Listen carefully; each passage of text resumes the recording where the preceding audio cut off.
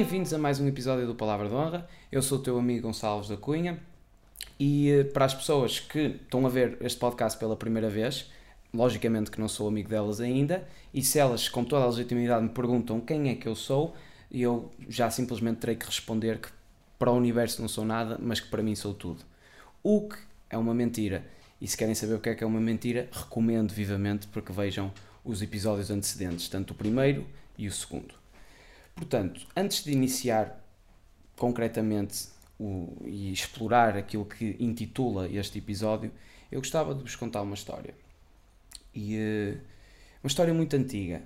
E quando eu digo que é muito antiga, utilizo antiga como um adjetivo onde pretendo precisamente dizer que é uma história que contém sabedoria que a fez prolongar até este momento em que eu irei partilhá-la com vocês. E nesta história, era uma vez um agricultor chinês. Até já parece uma anedota e tudo. E este agricultor chinês precisava do cavalo para lavrar a terra. E um dia, esse cavalo desapareceu.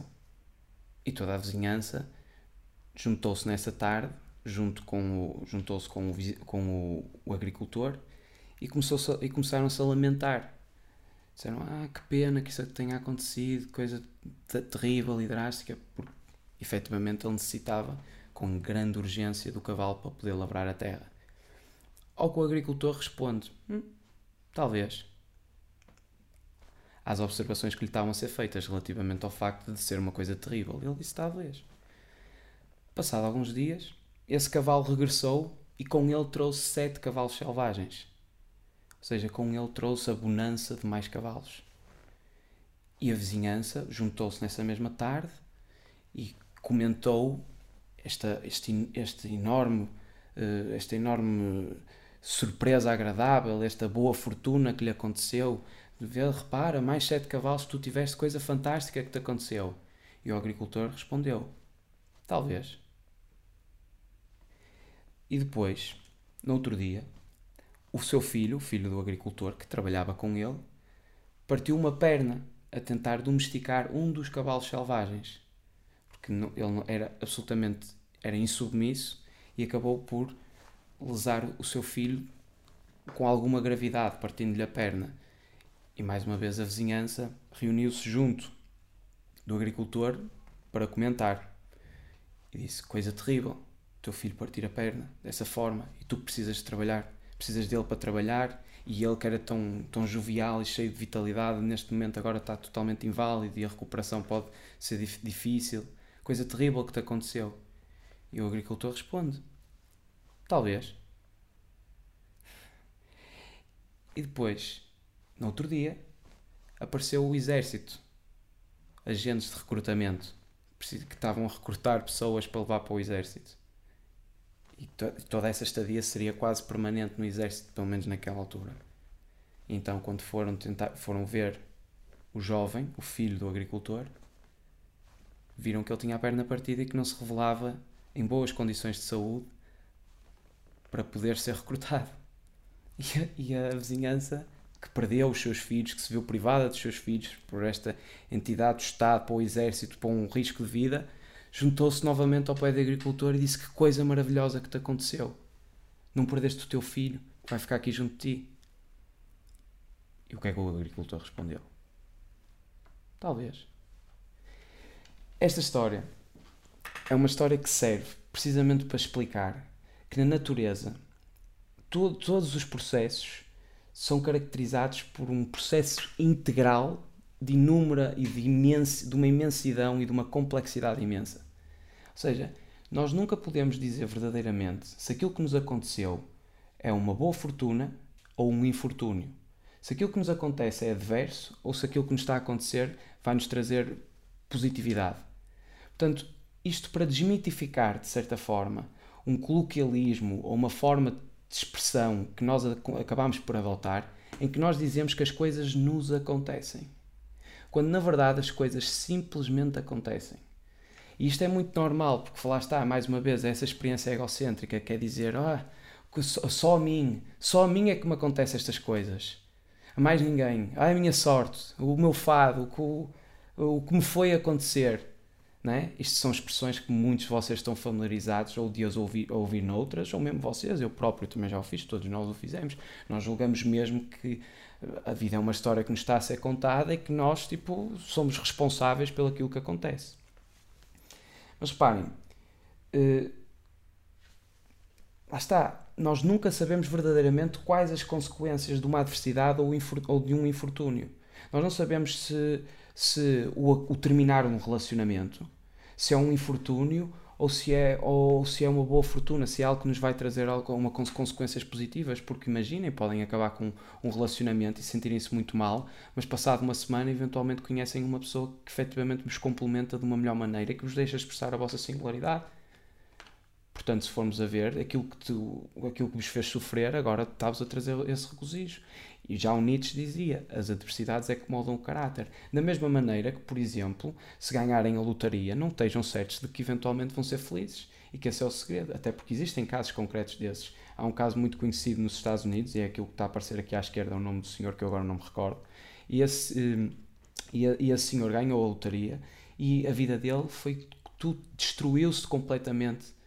Ele até era um empresário, ele tinha a sua empresa, ele acarretava responsabilidades essas antropológicas de ter funcionários à sua volta. As primeiras medidas que ele teve quando ganhou pós-lotaria até foram bastante elas filantrópicas, porque voltou a contratar pessoas que não conseguia contratar numa primeira instância na sua empresa, e depois mais tarde começou a receber cartas de toda a gente a pedir-lhe dinheiro, e ele que estava a tentar ser uma pessoa altruísta relativamente à fortuna que tinha vindo a acumular, tentou responder individualmente a cada um, e isso foi tipo aquele efeito de quando dás de comer a uma gaivota que vem todas, e isto despoltou uma consequência terrível em que a mulher o deixou, a filha criou uma dependência em oxicodone ou aquelas drogas sintéticas e acabou por morrer, ou seja, toda a vida dela descarrilou completamente, a vida dele descarrilou completamente, foi uma coisa trágica. E quando lhe perguntaram relativamente a isso, ele disse: oxalá nunca tivesse ganho a lotaria. Portanto, nem neste nível material,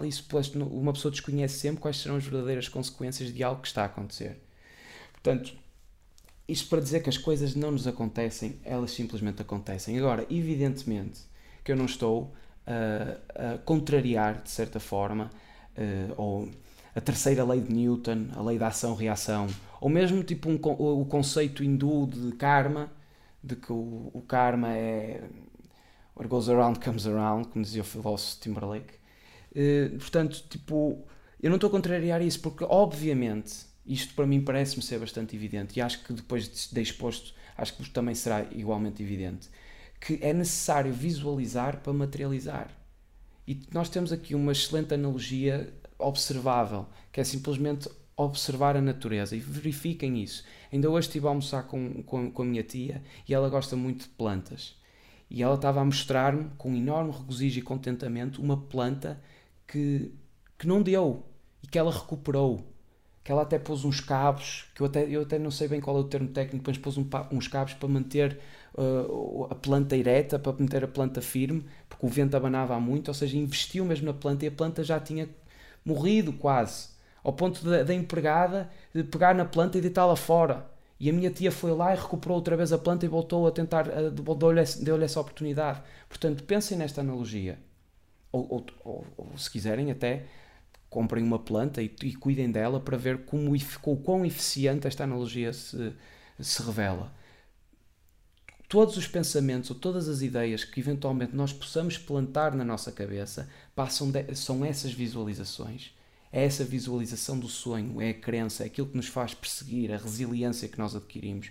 E precisamos de cuidar dessa planta, precisamos de a regar, precisamos tirar as ervas daninhas que eventualmente apareçam, que as querem corromper, precisamos ter cuidado com os ventos, precisamos sistematicamente ter esse cuidado e esse zelo com a planta. Portanto, se a própria natureza se manifesta assim, também os nossos imaginários, até pela própria simbiose e a harmonia que nós já vimos nos episódios anteriores, que temos com a natureza, também nós temos que refletir desta maneira.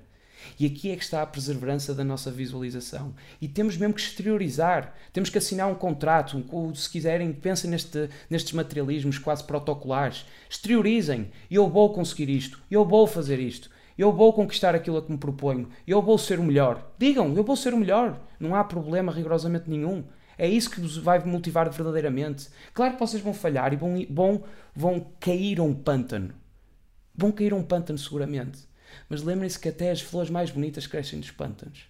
Lembrem-se, por exemplo, da flor de lótus, que só cresce em pântanos. E por isso é que a flor de lótus foi a melhor flor, ou pelo menos lótus, a palavra, o conceito, que melhor caracterizou o Buda, o Siddhartha, porque foi do pântano que ele floresceu. Por isso é que a melhor posição meditativa é a posição da flor de lótus, precisamente por esse alinhamento e para tentar fazer sobressair esse contacto com a transcendência. Portanto, é lógico que eu não estou a dizer que vocês devem impossibilitar a visualização, mas uma coisa é entender isto, outra coisa é entender que as coisas nos acontecem, porque as coisas simplesmente acontecem e nós desconhecemos as consequências. Portanto, não há infortúnios nem fortunas. E isto é compreensível que eventualmente se faça esta confusão relativamente a estes assuntos. Porque aquilo que caracteriza as mais recentes gerações é este entendimento de que efetivamente a vida é uma espécie de uma jornada. Não é? Vocês provavelmente até acham isto. E eu também achava. Mas vamos ver se efetivamente pode ser uma jornada ou se não é outra coisa qualquer.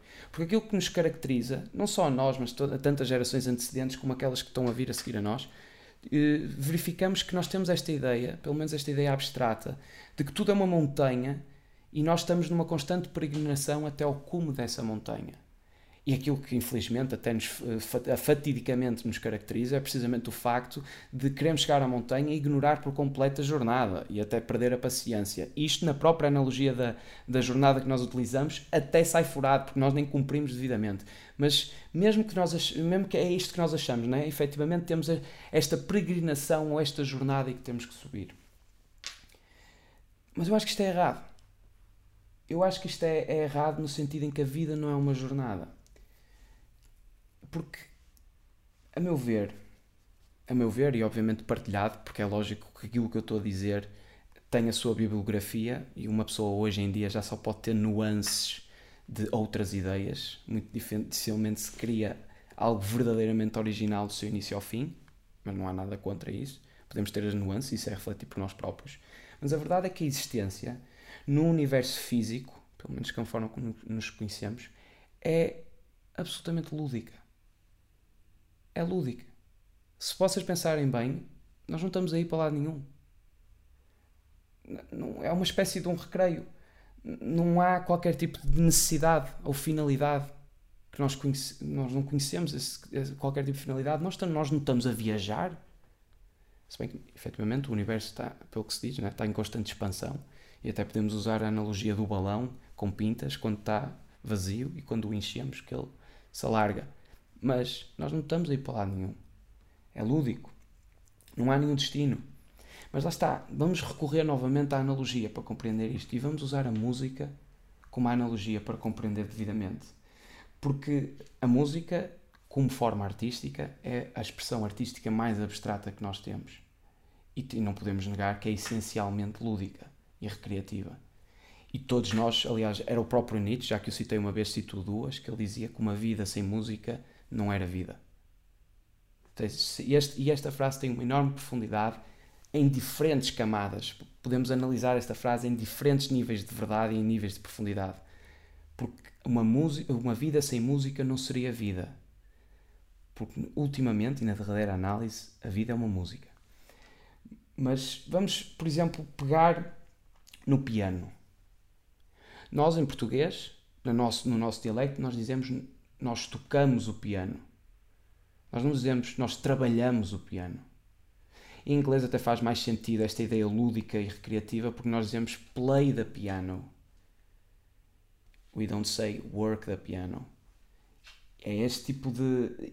E é esta expressão que é bastante curiosa e que se nós iniciarmos agora este processo de dar alguma profundidade, vamos para dentro desta reflexão e vamos ver porque é que se diz isto. Porque é que a música se diferencia da viagem? Não é? Porque nós quando viajamos, vamos de um ponto A para um ponto B. Nós vamos para... Este B por acaso teve algum sotaque, eu senti este B a sair com o sotaque, mas como dizia o Almeida Garrett, Ou seja, que relativamente às pessoas do Norte, há quem troque os Bs pelos Vs, mas poucos que trocam liberdade pela servidão. Isto fica aqui para quem eventualmente está a reforçar a ideia de que eu tenho muito sotaque. Ou seja, nós vamos do ponto A para o ponto B. Ou seja, estamos a tentar chegar a algum lado. Mas na música, um compositor, quando compõe, não se foca unicamente no fim, na finalidade. Não é? Porque se fosse assim, os melhores compositores eram aqueles que compunham, ou os maestros eram os melhores a tocar mais rápido. Era isso. E nós íamos ouvir uma peça de música e aquilo era tudo muito rápido. Ou então começavam a haver compositores só a fazer o final, só a fazer os momentos climáticos. Não é? E tipo, só o momento climático, não havia nada para trás. E fechou. E isto é que seria um bom compositor, se eventualmente a música fosse como uma viagem, se a música fosse como uma jornada. Mas, lá está. Quando nós dançamos, por exemplo, e pensem na dança, eu sei que isto é difícil porque atualmente as pessoas só dançam para engatar, né? Aliás, a maioria delas instrumentalizam a dança como um preliminar de sedução. Mas a dança é uma atividade que também tem imensa filosofia, é a poesia com o corpo. Mas pensem numa dança em plural, vamos supor, uma pluralidade de dançantes, uma valsa. Quando nós dançamos, nós não olhamos para um determinado sítio na sala ou na pista e dizemos, pronto, é ali que eu tenho que chegar. Pronto, cheguei. Não. Isto não faria sentido com absolutamente nenhum. O único ponto, o ponto fulcral da dança é a dança. É dançar. É aproveitar a dança. É essa diversão, é essa atividade lúdica que tem na dança. E se não costumam dançar, eu recomendo vivamente, por mais que não saibam. Se não sabem, só não sabem no primeiro momento, depois passam a saber com treino, como todas as coisas. Não é? E nós não verificamos isso, porque na nossa educação, pelo menos esta perspectiva de que a vida não é uma jornada e de que a vida é algo musical, não nos serve para os nossos cotidianos. Nós entendemos sempre que é necessário ter objetivos para atingir os objetivos e precisamos de sistematicamente fazer isto, porque lá está, é mais uma vez a consequência da nossa educação e daquilo que nós recebemos, não é? É o nosso sistema educacional faz, o nosso sistema e a própria pedagogia, o método pedagógico utilizado. Não é? Imaginem, por exemplo, agora que falámos de música, do videoclipe do Another Brick in the Wall, On the Wall. Another Brick on the Wall. É on the wall ou in the wall, Gui? On? Ok, Another Brick on the Wall.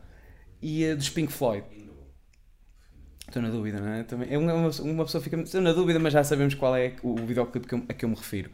E neste videoclipe, a própria analogia é bem aplicada, pelo menos no seu início. Não estou necessariamente a dizer que as pessoas saem formatadas e saem todas iguais, porque elas continuam a ter a sua singularidade, por mais que eles tentem. Mas as crianças entram no corredor, passam do corredor infantário, para alguns, para outros nem tanto, outros até começam mais cedo, infantário, primária, secundário, e depois faculdade, e depois, eventualmente, posterior se forem em Bolonha, têm a mestrado integrado, se não forem também vão tirar um mestrado, e depois há quem faça o doutoramento, dar toda uma continuidade académica, onde foram avaliados, tiveram que tirar notas, tiveram que ter esta ideia de jornada, não é? Eu faço isto, e faço aquilo, e faço agora isto, e estou perto, estou a chegar porque já fiz isto. Já olham para trás e pensam, pronto, já fiz isto para trás, é continuar. E depois acabam, e chegam ao mundo. Finalmente estão prontos para ir para o mundo, depois de todo este processo académico. E depois, vamos supor, provavelmente acabam num escritório. Isto partindo do pressuposto que conseguem arranjar trabalho, porque até isso não é dado. Mas ficam num escritório para ir a vender seguros. Ou até fazer qualquer tipo de atividade que responda às vossas urgências biológicas, que vos dá um bom salário, que vos dá esta possibilidade de se sustentarem, que é louvável, porque há 3 Cs na vida, e antes do terceiro, que é o último, que é a cultura, vem comida e casa primeiro. Portanto, temos que assegurar o nosso sustento para só depois nos preocuparmos com o transcendente ou o que seja. São os 3 Cs.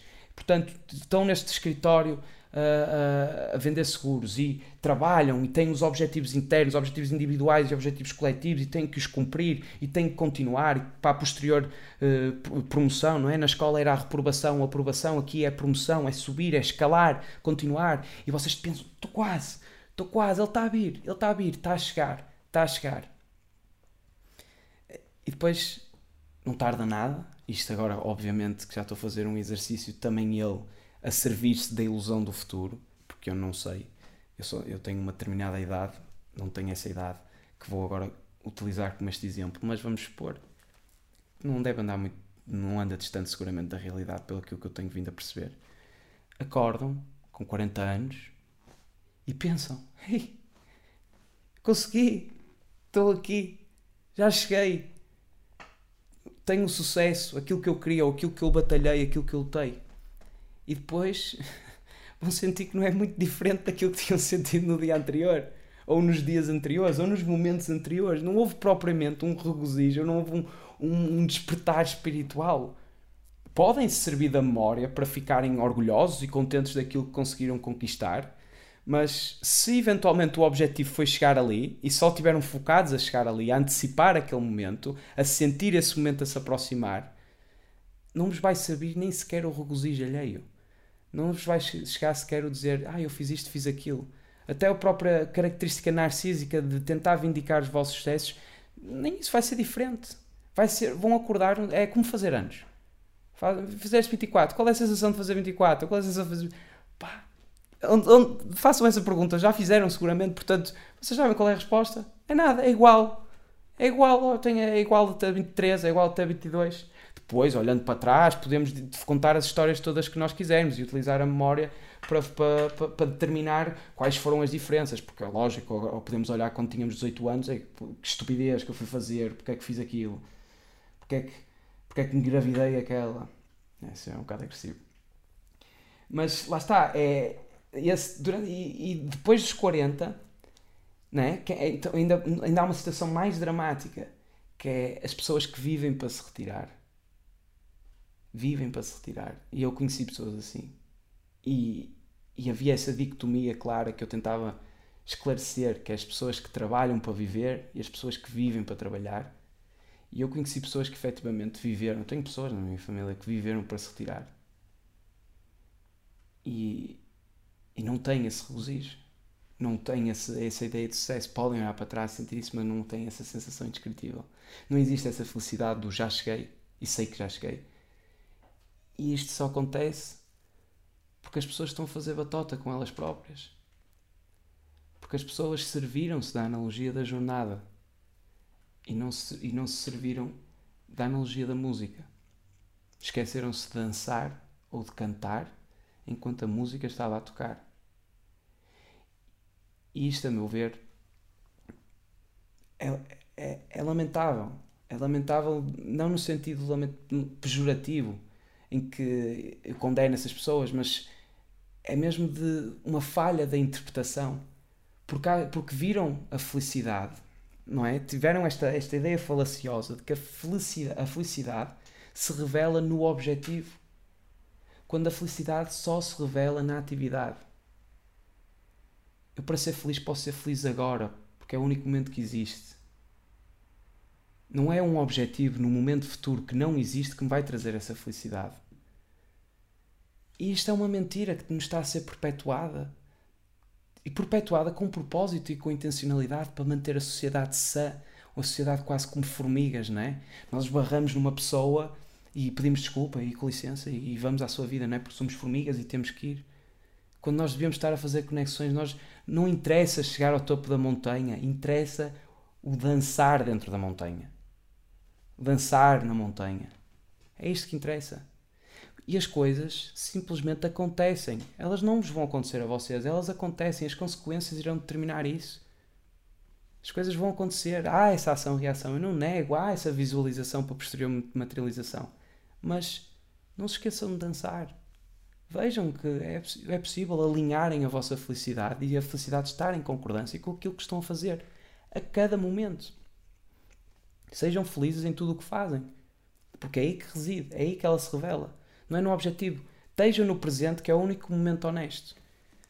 Agora, é lógico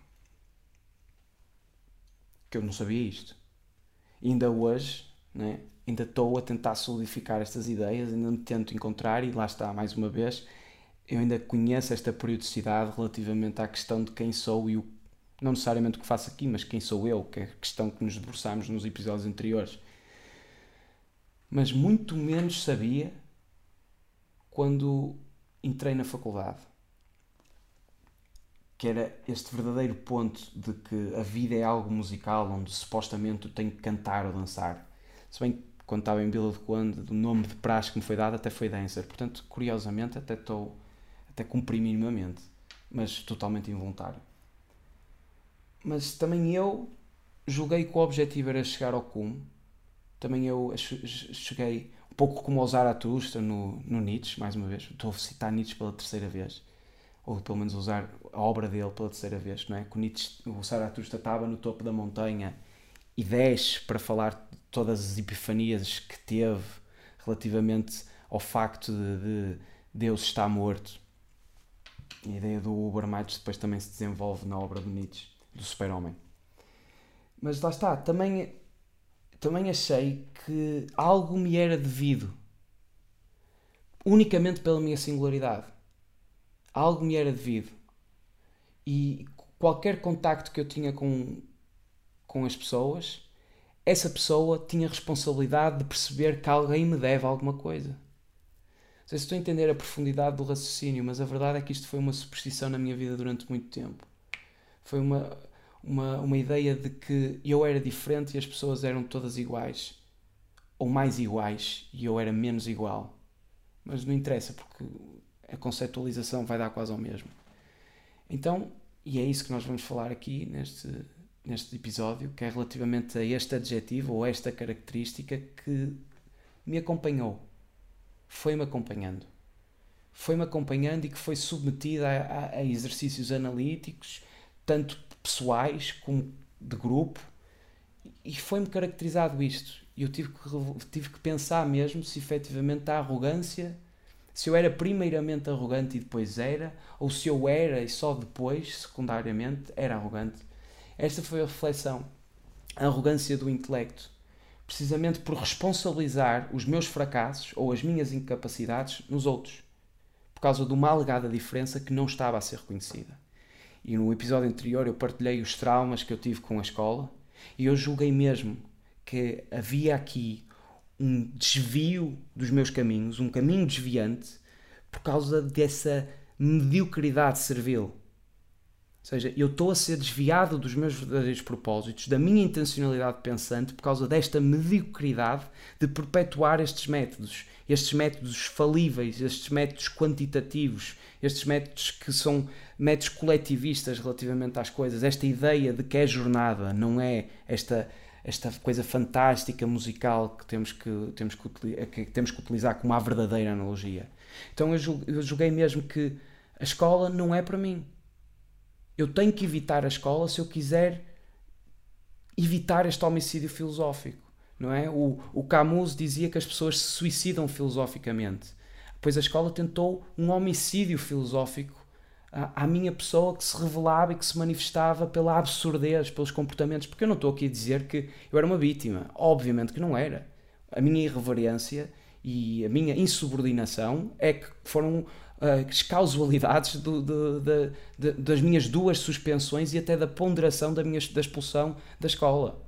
Se bem que as minhas notas não conheciam propriamente esses desfechos trágicos que acabavam por ter no comportamento, mas lá está, houve uma causalidade e isto foram consequências, mas não tiveram isolados no acontecimento. Eu fiz para que acontecesse também, logicamente, mas precisamente por sentir que era a minha obrigação parodiar toda aquela espécie daquele sistema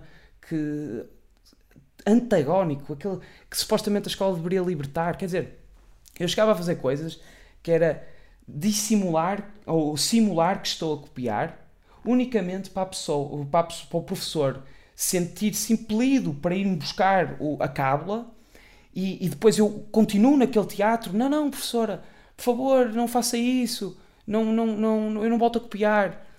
E ela abre o copianço e só diz lá, apanhei-te. Eu não me orgulho disto, mas era este o tipo de investimentos, porque pensem bem, tipo, aquilo que se está a fazer é a paródia do comportamento entre o aluno e o professor. que é o aluno se eventualmente está a tirar o regozijo da experiência da aprendizagem, ele quererá ser testado. Ele quererá ver se consolidou os conhecimentos que conseguiram efetivamente modificar a intelectualização dos conceitos selecionados. Portanto, ele não tem necessidade de copiar, porque o copiar é uma falsidade.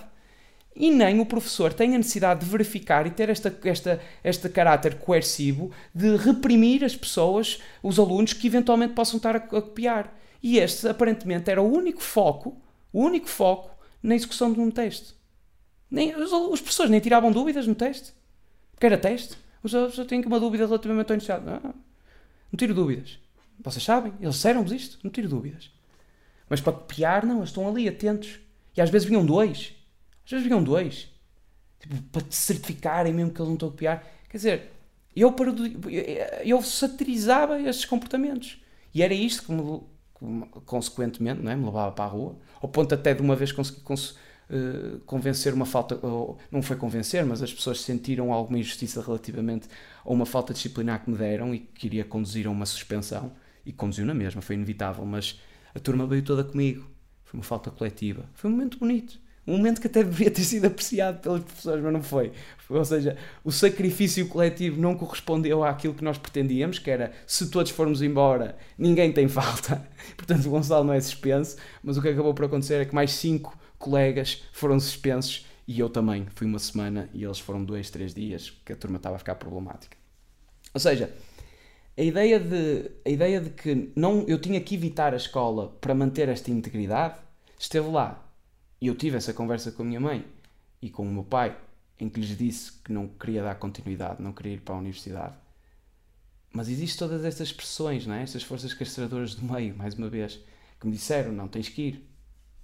E isto vem em qualquer tipo de rosto. Ou é os vossos avós, ou é tipo os vossos amigos, ou é tipo toda a pressão social de que não tendo curso não tens validade. Isto consegue-se afigurar de qualquer fenómeno. Então tive que ir.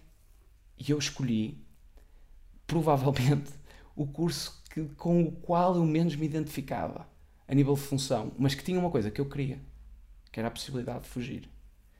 A possibilidade de ir embora. Tendo em conta para diagnosticar outras realidades, nem que fosse a minha, fora daquele contexto que eu conhecia. Então escolhi turismo e gestão, escolhi gestão e administração turística. E as pessoas diziam todas, isso é um curso que tem muita saída, vais ter trabalho seguramente, há muito turismo agora em Portugal, não vais ter problemas com isso. E eu, sim, foi precisamente por causa disso que eu escolhi esse curso, foi mesmo para ter trabalho, que é isso que eu quero.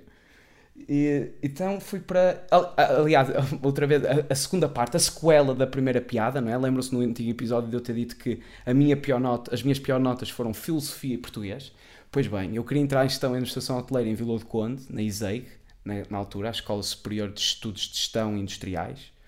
Acho que disse bem o acrónimo, se bem que agora já não é ISEG, mudou o nome. Mas esta era a minha primeira intenção, só que não consegui entrar, porque a única prova de admissão que eu tinha era português. E a minha pior nota era português, então eu não conseguia entrar, nem sequer conseguia entrar na faculdade que eu queria, no primeiro ano. Então, tipo, eu pensei, o que é que eu vou fazer agora? Tipo, eu não quero ir para a faculdade. Eu pensei, isto é um sinal, deixem-me ficar aqui. Tipo, eu vou trabalhar, faço qualquer coisa e leio os meus livros e vejo as minhas coisas à vontade. Mas não consegui entrar, então com aquela pressão toda surgiu um plano B, uma ideia secundária, porque a minha prima estava num curso muito semelhante, só que era turismo, já não é gestão hoteleira. Então fui para turismo e aí já consegui entrar com Max, porque eu era de humanidades, então entrei com matemática aplicada e consegui entrei em turismo. Eu logo nos primeiros dias eu não vou conseguir motivar para nada disto, não vou, nem que tente, nem que me esforce para conseguir motivar. Eu chegava ao ponto de estar a ter aulas de outra cadeira qualquer, eu já nem me lembro das cadeiras para verem o quão ausente e quão negligente fui com as unidades curriculares desse curso, ao ponto de nem me consegui lembrar de uma, tendo para inglês, que sei que seguramente, sei absolutamente que tive inglês, mas eu era capaz de estar a ler enquanto a aula estava a decorrer naqueles grandes auditórios, mas a ler outras coisas. Eu uma vez apanharam-me, eu estava a ver coisas no Wikipédia sobre outros assuntos. Eu tentava capitalizar ao menos o tempo em que estava lá trancado, mas a fazer outras atividades que verdadeiramente me exaltavam. E achava que estava, no meu direito. Eu estou, teoricamente ou conceptualmente, estou a fazer o que é suposto ser feito numa escola. Estou a estudar. Mas não estou a estudar isso. Isto também não parece ser difícil. Estes são os primeiros sinais de arrogância. Não parece ser difícil. A arrogância do intelecto. E então fiz lá em Aveiro, no meu primeiro ano, fiz muitas amizades, consegui ter cumplicidade com muita gente que ainda hoje perdura no meu círculo, pessoas que pontualmente, agora claro que muito esporadicamente, porque era turismo, portanto como podem calcular, cada um se dispersou para diferentes pontos, não tão necessariamente a nível nacional, foram para fora.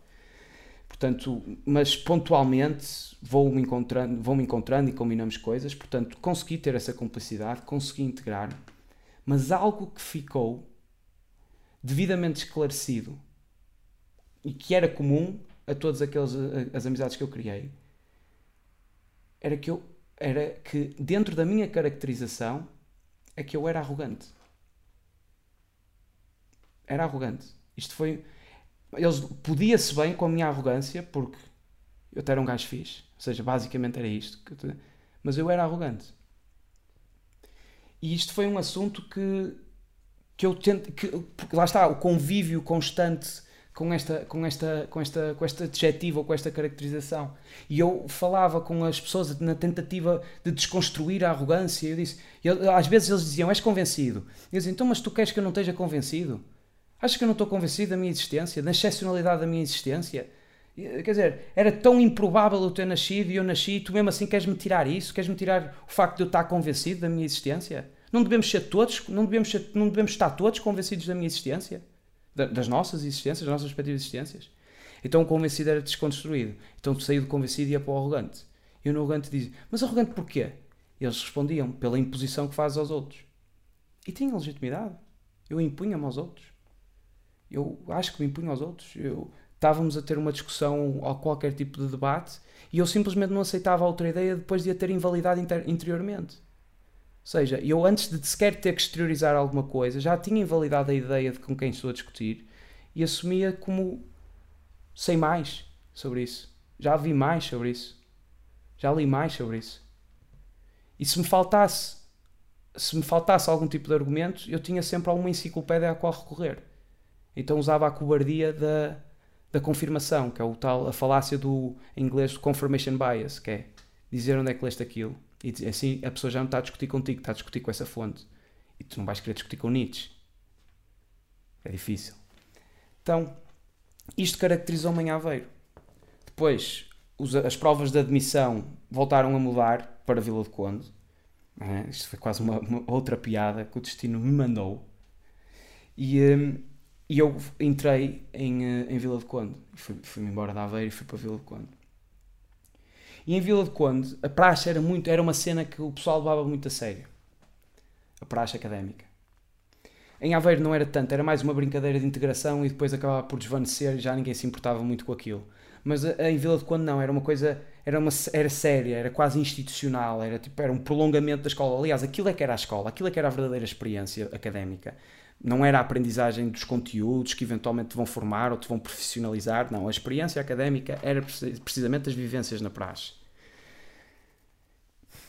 E eu percebi a preponderância, ou pelo menos o simbolismo todo que era atribuído com aquela espécie de órgão, não é? Até usam um latim macarrónico para dar uma seriedade que não existe àquilo, mas querem o praxetura te salute, essas coisas todas, que eu agora também já não me recordo e não consigo recriar com precisão, mas via-se que era uma coisa séria.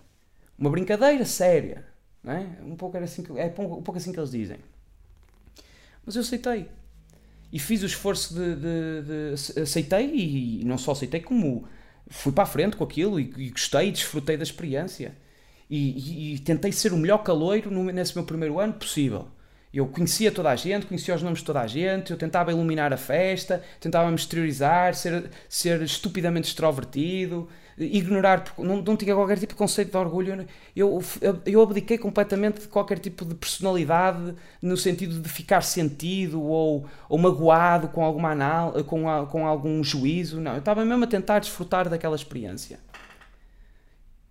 Ou seja, eu fazia as flexões, eu dizia, sim senhor doutor, olhar para o chão. Eu tinha essa submissão toda. E porquê é que eu tinha essa submissão? Porque se eventualmente quisermos desconstruir este fenómeno, vemos perfeitamente que a praxe é simplesmente o elogio ao repetente. Foi uma forma de uma inversão de poderes, não é? Portanto, logicamente não tem grande credibilidade. enquanto exercício, não tem nada a ver com o ramalho ortigão, ou não tem qualquer tipo de relação com o prazo do intelecto, é muito pelo contrário. Portanto, até é um bocado paradoxal eu ter-me submetido a essa experiência. Mas eu vi essa possibilidade. O meu trauma era tão grande com a escola que eu vi, eles aqui conseguem mobilizar 50 a 60 pessoas que entraram para a faculdade e que seguramente tiveram experiências semelhantes às que eu tive. E qual era o meu sonho com a praxe? Era precisamente fazer isso. Era juntar 50 pessoas e perguntar-lhes, mas quem são vocês? E fazer isto que estamos a fazer aqui. Era ter este tipo de tertúlias, ter tipos de discussões, exaltar o espírito crítico, exaltar a sensibilidade relativamente aos problemas geopolíticos, filosóficos, sociais, tudo poderia servir de analogia. Até podíamos analisar os comportamentos das Kardashians e podíamos dar um salto intelectual, se eventualmente quiséssemos. Seria o nosso ponto de partida, não interessa. Falaríamos sobre essas coisas. E iríamos rir seguramente, porque tudo tem piada. A vida ou é uma tragédia ou uma comédia, e seguramente iria ser uma comédia naquela altura. Quer dizer, a praxe é uma ilusão mais ilusória que sei lá o que é. É um gajo com 12 ou 13 matrículas, uma pessoa que não consegue terminar um curso, que está a vindicar alguma espécie de autoridade. Mas o que é que tu tens para ensinar? Tens para ensinar a quantidade a repetição de vivências que tu tiveste, o exercício iterativo de uma bebedeira. Embebedaste tantas vezes que tu queres dizer, queres contar, individualizar as histórias em que te embebedaste. É isso que tens a transmitir às outras pessoas? Ou meteste intrigas e entras na vida privada de outras pessoas e ver caloiros com outras vidas para invadir? É isto? Não. Eu via essa possibilidade. Então entrei lá e estava-me a esforçar. Mas mais uma vez, toda a gente me achou arrogante. Até as próprias pessoas com quem eu tive as maiores complicidades disseram defeitos. Não é? Nessa ideia de dualidade, qualidades e defeitos, que não existe, não é? São tudo características que oscilam consoante contexto, mas disseram, tu és arrogante. É suportável essa arrogância, mas és arrogante. E depois, não é? Foi uma questão de tempo até eu ser expulso da praxe, e fui considerado uma persona não grata, e até tive problemas com o dux da minha escola. E não só fui considerado uma persona não grata na minha escola, como foi feita no meu terceiro ano, não é? No meu terceiro ano, que era o meu último ano, foi uma iniciativa pela Associação de Estudantes, onde eu era representante, eu até fazia parte da Associação de Estudantes. Houve feita uma iniciativa que era uma espécie de uma gala, porque aquilo era uma escola muito pequena, então toda a gente sabia quem era toda a gente lá em Vila do Conde.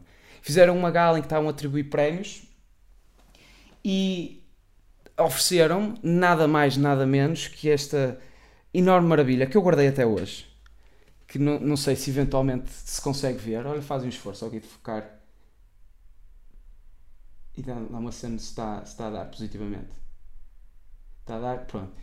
Como podem verificar, o que diz é o mauzão. Ou seja, eu além de arrogante, até fui unanimemente, ou pela esmagadora maioria, não é? que eles fizeram mesmo, não é? Isto é tipo Oscars, havia nomeados e a votos. Ou seja, a escola votou, aparentemente, com uma esmagadora maioria, de que eu era o mauzão. Eu é que era o mau. Eu é que era o arrogante. Eu que tinha esta ideia que me exaltava é que era arrogante e que era mau. E fui persona non grata. Que é, ou seja, utilizar este termo latínico. A persona non grata. Eu fui ostracizado. Eu, quase à semelhança de Sócrates, fui acusado de corromper as mentes dos jovens naquela faculdade. Mas pronto, o que interessa é efetivamente que nestas duas experiências académicas, estas duas experiências de convívio social forçado, não é? Porque nós somos forçados a conviver socialmente, algo parecia ser comum, que era, eu sou arrogante. Isto precipitou-me para uma enorme dúvida relativamente à arrogância do intelecto. Se eu efetivamente era arrogante. E eu tive que refletir seriamente sobre isto. Então, aproveitei o curso que tirei e consegui concluir, de gestão hoteleira, e fui viajar. Precisamente com aquele intuito que era o único que tinha responsabilizado a escolha deste curso. E fui para a Noruega, num primeiro momento. E fui mesmo com a experiência da Noruega, não fui para Oslo, nem fui para Bergen ou para outra cidade minimamente cosmopolita. Eu fui para uma cidade que era chamada de Ringbu, que é no caralho. Literalmente. É tipo... não há nada lá. O que havia a única coisa que havia era um resort de ski, uma estância de ski, e foi lá onde eu estava a trabalhar. Foi lá onde eu trabalhava. E fui para lá precisamente com o intuito de fazer uma espécie de um retiro espiritual, sair de tudo aquilo que me conhecia e do que eu conhecia, precisamente para tentar falar comigo próprio primeiramente. Óbvio que conheci pessoas, mas todo o meu método e toda a minha disciplina, porque eu só me fiz acompanhar de livros, levei leituras comigo até muito relacionadas com este assunto, e livros muito verdadeiramente marcantes, e todo o método e toda a disciplina que eu tive naquele sítio, além do trabalho que tinha que cumprir, era precisamente ter este diálogo interior comigo próprio, que é, serei eu arrogante? Serei eu excessivamente egocêntrico? Estarei eu a impor-me às outras pessoas quando reflito a minha opinião, ou quando reflito sobre o que é discutido, ou quando dou a minha opinião? E será que é pelo conteúdo ou pela forma? O que me faz ser arrogante? Partindo do pressuposto que foi esta a principal adjetivação que me tinha sido atribuída nos convívios mais grupais que eu tive na minha vida, que foi a faculdade. Ou seja, e com mais autonomia, porque no secundário volto a casa, não é? Na faculdade, pelo menos em Aveiro, quando estava lá fora, não é? Estava tanto nos respectivos sítios, portanto ainda tinha mais autonomia. Ou seja, serei eu arrogante?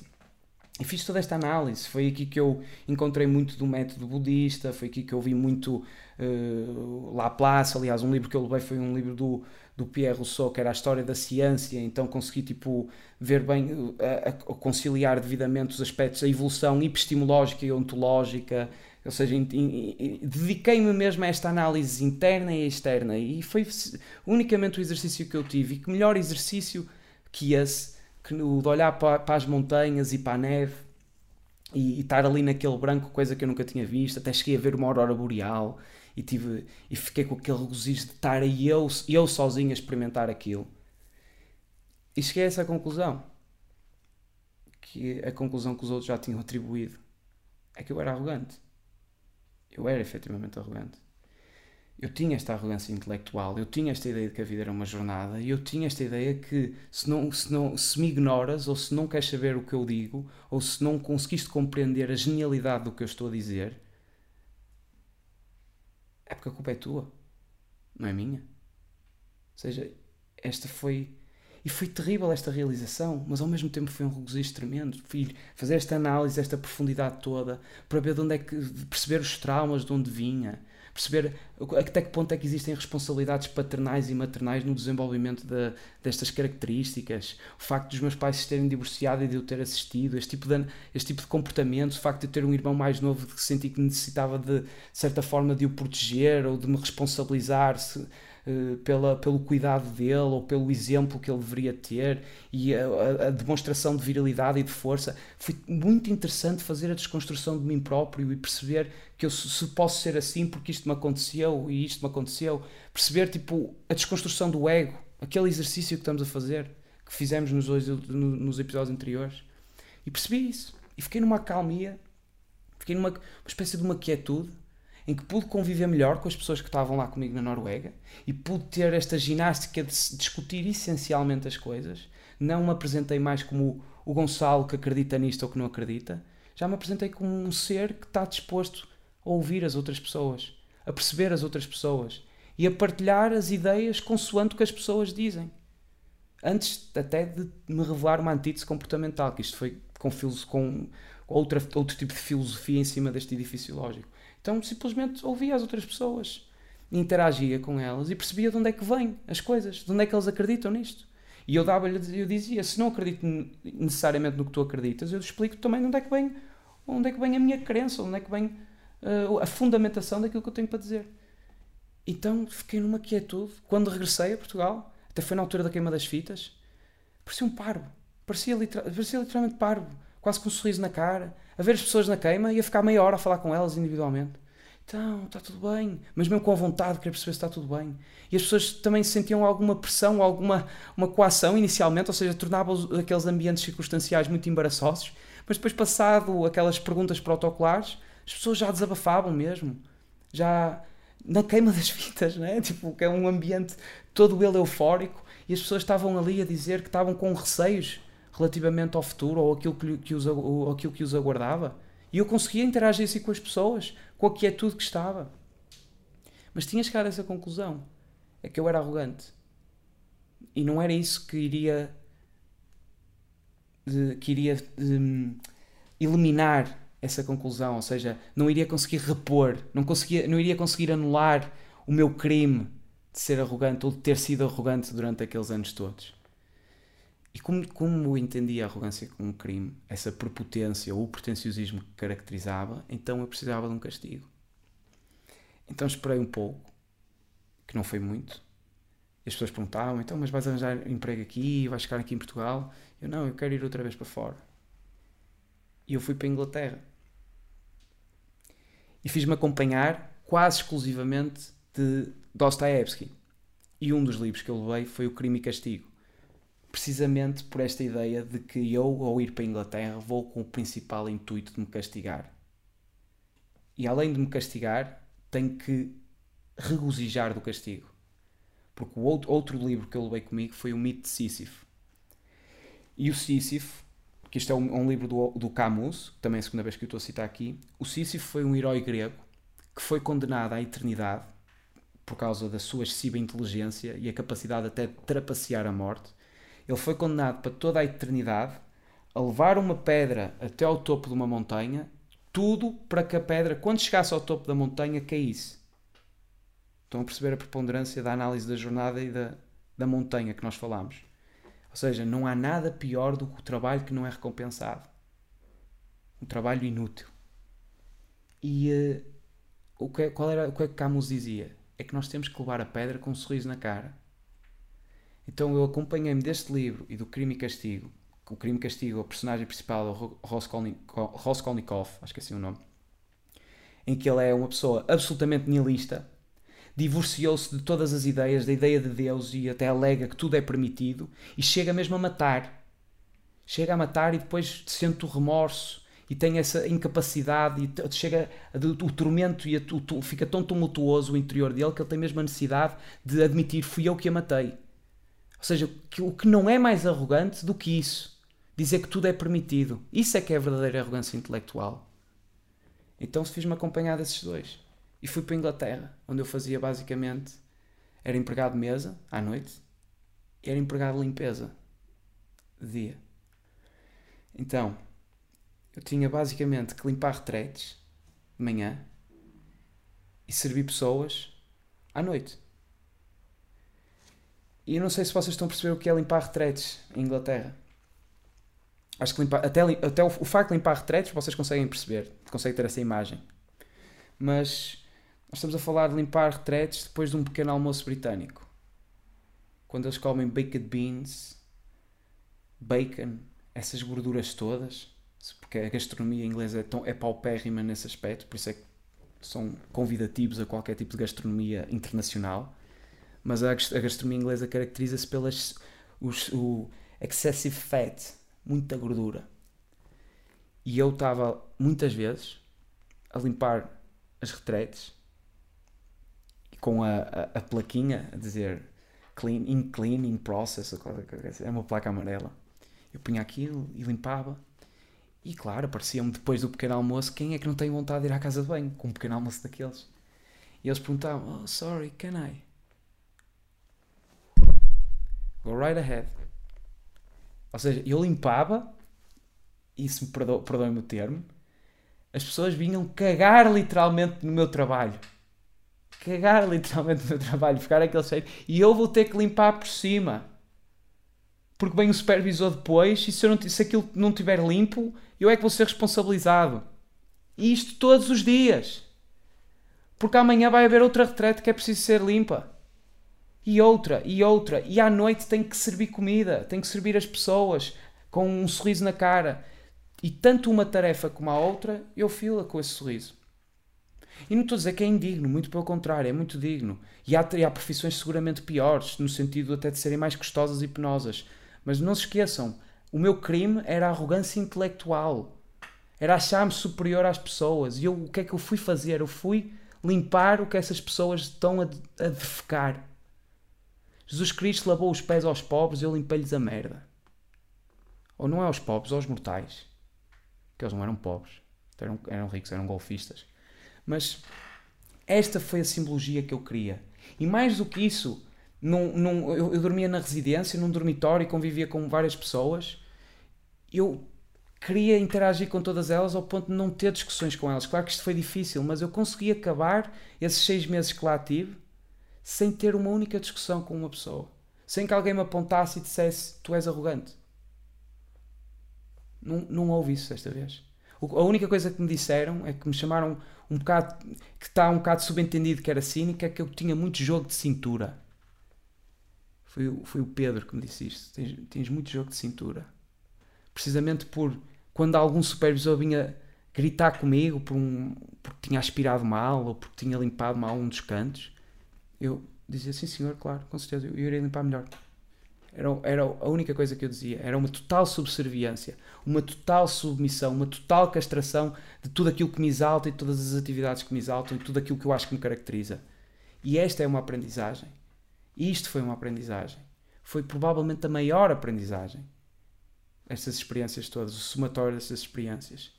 Isto é verdadeiramente analisarmos quem somos, ver o que está mal e corrigir e fazer com que a correção venha e essa retificação seja permanente, não uma coisa momentânea. Porque eu agora lembro-me sempre das quantidades intermináveis de louça que eu lavava quando estava na Copa, que eu entrava às 9 e ninguém sequer tinha o esforço de rapar os restos, eu tinha ali a louça toda desorganizada e eu assobiava enquanto limpava. É isto é humildade. Agora, claro que eu posso dizer que isto me aconteceu ou que isto foi o que me aconteceu. Mas lá está. As coisas simplesmente acontecem. Isto foi mais um episódio de Palavra de Honra. Muito obrigado por terem visto.